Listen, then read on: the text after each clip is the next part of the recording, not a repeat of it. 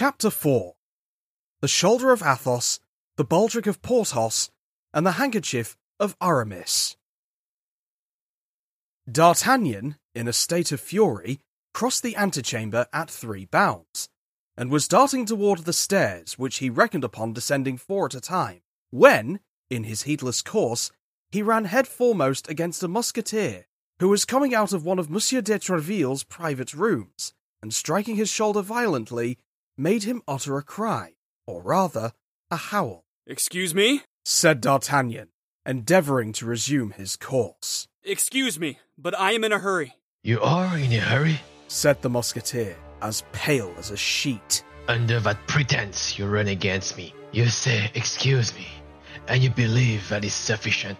Not at all, my young man. Do you fancy because you have heard Monsieur de Treville speak to us a little cavalierly today that other people ought to treat us as he speak to us? Undeceive yourself, comrade. You are not Monsieur de Treville."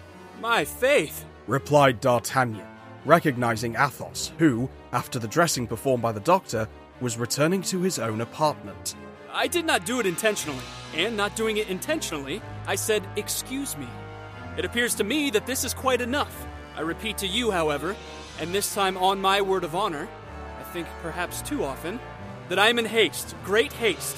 Leave your hold then, I beg of you, and let me go where my business calls me." "Monsieur," said Athos, letting him go, "you are not polite. It is easy to perceive that you come from a distance." D'Artagnan had already strode down 3 or 4 stairs, but at Athos's last remark, he stopped short. "Morbleu, monsieur," said he. "However far I may come, it is not you who can give me a lesson in good manners, I warn you." "Perhaps," said Athos. "Ah, if I were not in such haste, and if I were not running after someone," said D'Artagnan. "Monsieur, man in a hurry. You can find me without running.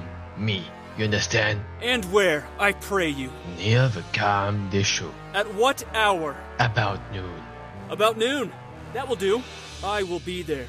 "Endeavor not to make me wait, for at 12:15, I will cut off your ears as you run." "Good!" cried D'Artagnan. "I will be there 10 minutes before 12. And he set off running as if the devil possessed him, hoping that he might yet find the stranger, whose slow pace could not have carried him far. But at the street gate, Porthos was talking with the soldier on guard. Between the two talkers, there was just enough room for a man to pass. D'Artagnan thought it would suffice for him, and he sprang forward like a dart between them. But D'Artagnan had reckoned without the wind. As he was about to pass, the wind blew out Porthos's long cloak, and D'Artagnan rushed straight into the middle of it.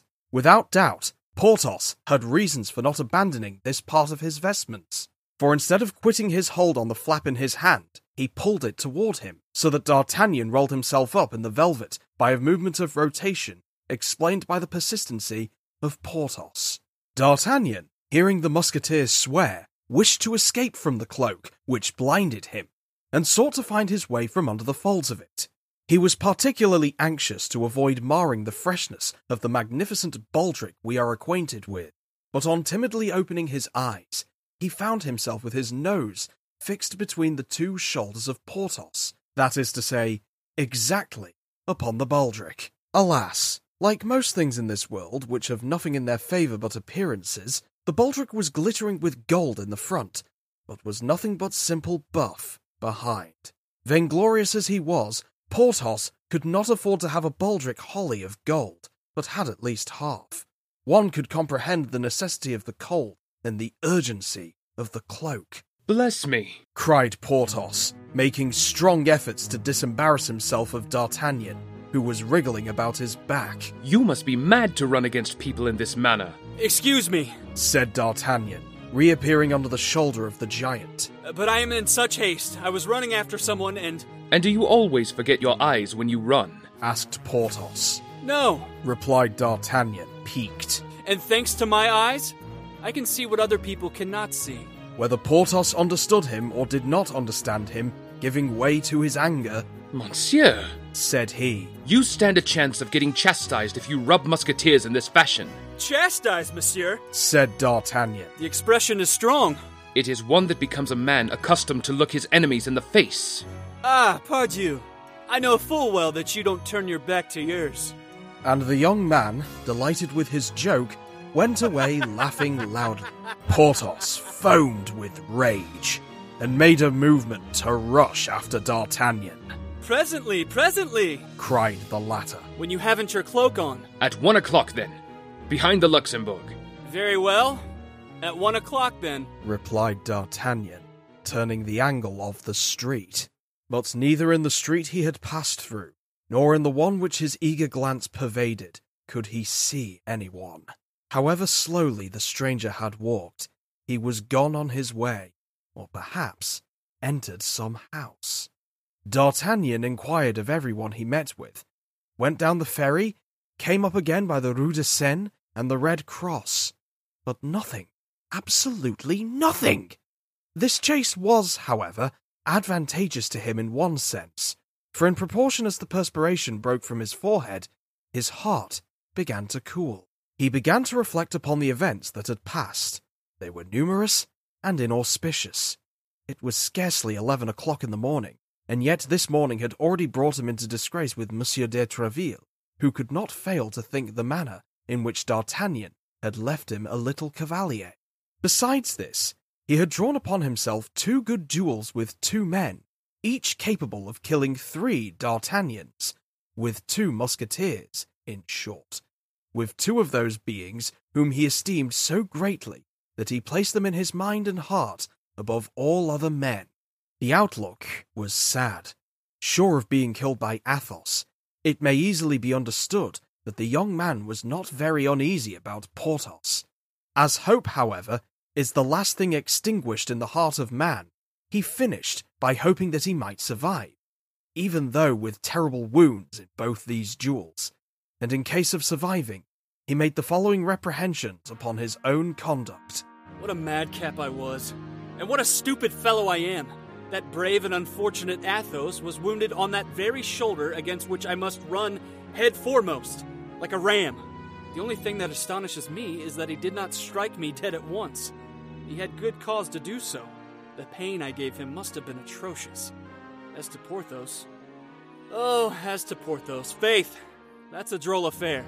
And in spite of himself, the young man began to laugh aloud, looking round carefully, however, to see that his solitary laugh, without a cause in the eyes of passers-by, offended no one.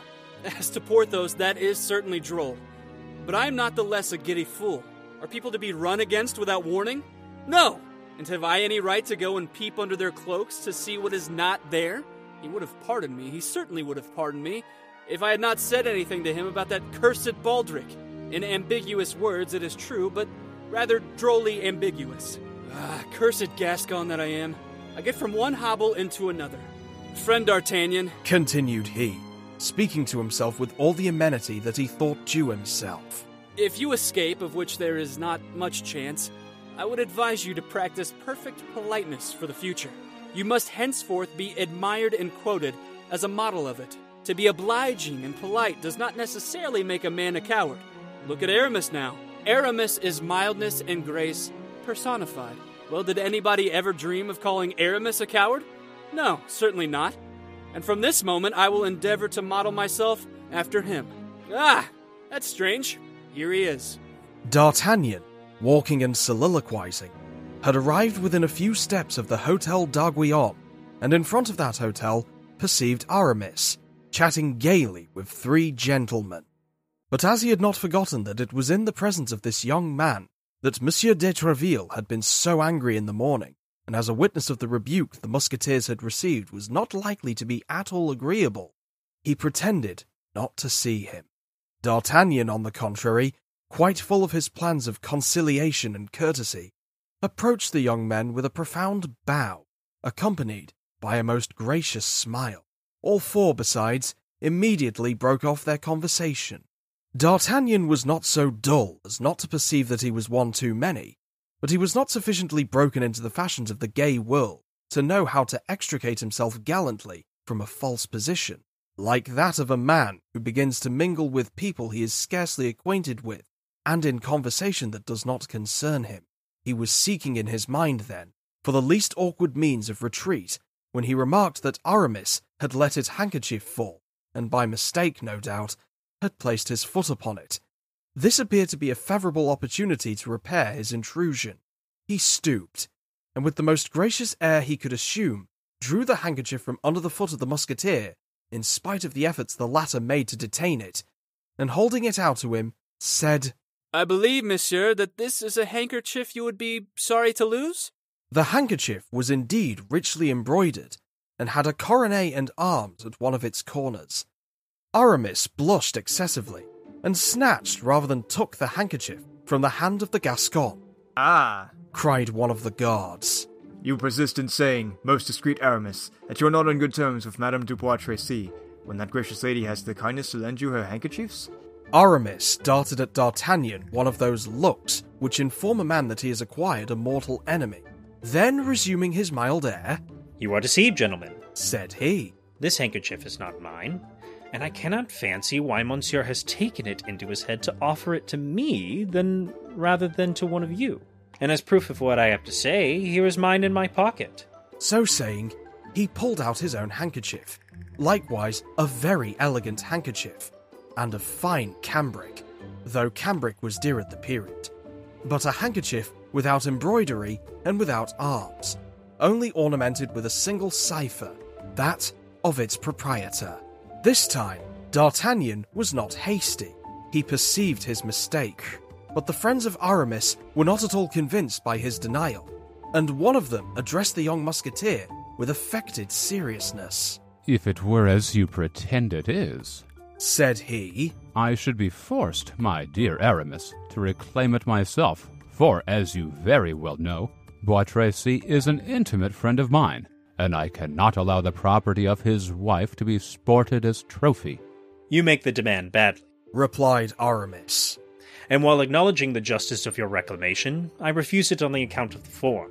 The fact is, hazarded D'Artagnan timidly, I did not see the handkerchief fall from the pocket of Monsieur Aramis.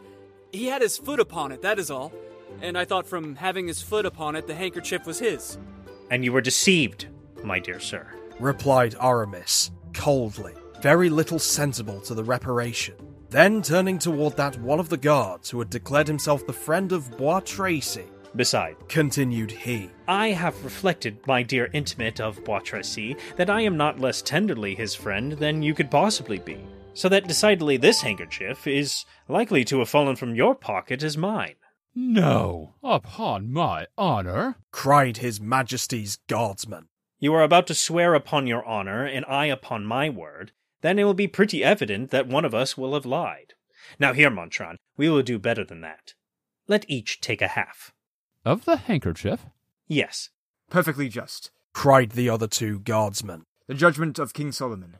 Aramis, you certainly are full of wisdom." The young men burst into a laugh, and as may be supposed, the affair had no other sequel. In a moment or two, the conversation ceased, and the three guardsmen and the musketeer, after having cordially shaken hands, separated, the guardsman going one way, and Aramis another. "Now it is my time to make peace with this gallant man," said D'Artagnan to himself, having stood on one side during the whole of the latter part of the conversation, and with this good feeling drawing near to Aramis, who was departing without paying any attention to him.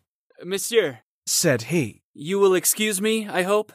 "Ah, monsieur," interrupted Aramis. "permit me to observe to you that you have not acted in this affair as a gallant man ought." "What, monsieur?" cried D'Artagnan. "And do you suppose—" "I suppose, monsieur, that you are not a fool, and that you knew very well, although coming from Gascony, that people do not tread upon handkerchiefs without a reason. What the devil? Paris is not paved with cambric."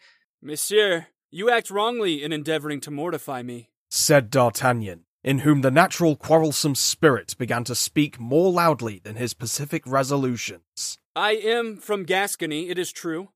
And since you know it, there is no occasion to tell you that Gascons are not very patient.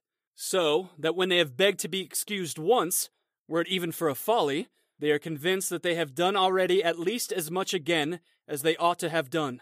"Monsieur, what I say to you about the matter," said Aramis, "is not the sake of seeking a quarrel. Thank God I am not a bravo. And being a musketeer but for a time, I only fight when I am forced to do so, and always with great repugnance. But this time, the affair is serious, for here is a lady compromised by you. By us, you mean? Cried D'Artagnan. And why did you so maladroitly restore me the handkerchief? Why did you so awkwardly let it fall? I have said, monsieur, and I repeat, that the handkerchief did not fall from my pocket. And thereby you have lied twice, monsieur, for I saw it fall. Ah, you take it with that tone, do you, Master Gascon? Well, I will teach you how to behave yourself. And I will send you back to your mass book, Master Abbey. Draw, if you please, and instantly. Not so, if you please, my good friend. Not here, at least. Do you not perceive that we are the opposite of Hotel d'Aiguillon, which is full of the Cardinal's creatures? How do I not know this is not His Eminence who has honored you with the commission to procure my head? Now, I entertain a ridiculous partiality for my head. It seems to suit my shoulders so correctly. I wish to kill you, be at rest as to that, but to kill you quietly in a snug, remote place where you will not be able to boast of your death to anybody. I agree, monsieur, but do not be too confident. Take your handkerchief, whether it belongs to you or another. You may perhaps stand in need of it. Monsieur is a Gascon? Asked Aramis. Yes. Monsieur does not postpone an interview through prudence. Prudence, monsieur, is a virtue sufficiently useless to musketeers, I know, but indispensable to churchmen. As I am only a musketeer provisionally, I hold it good to be prudent. At 2 o'clock, I shall have my honor of expecting you at the hotel of Monsieur de Treville. There, I will indicate you the best place and time. The two young men bowed and separated, Aramis ascending the street which led to the Luxembourg, while D'Artagnan, perceiving the appointed hour was approaching, took the road to the Comte de Chaux, saying to himself, Decidedly, I can't draw back. But at least, if I am killed, I shall be killed by a musketeer. That was Chapter 4 of The Three Musketeers. This chapter was narrated by Mike the VA. D'Artagnan was voiced by Dexter Howard. Porthos was voiced by Jake Johnston. Aramis was voiced by Lance C. Olot. Athos was read by Johnny Chu Lim. The guards were voiced by Christopher C. and David Cram. Chapter 5 will be out soon. Thanks for listening.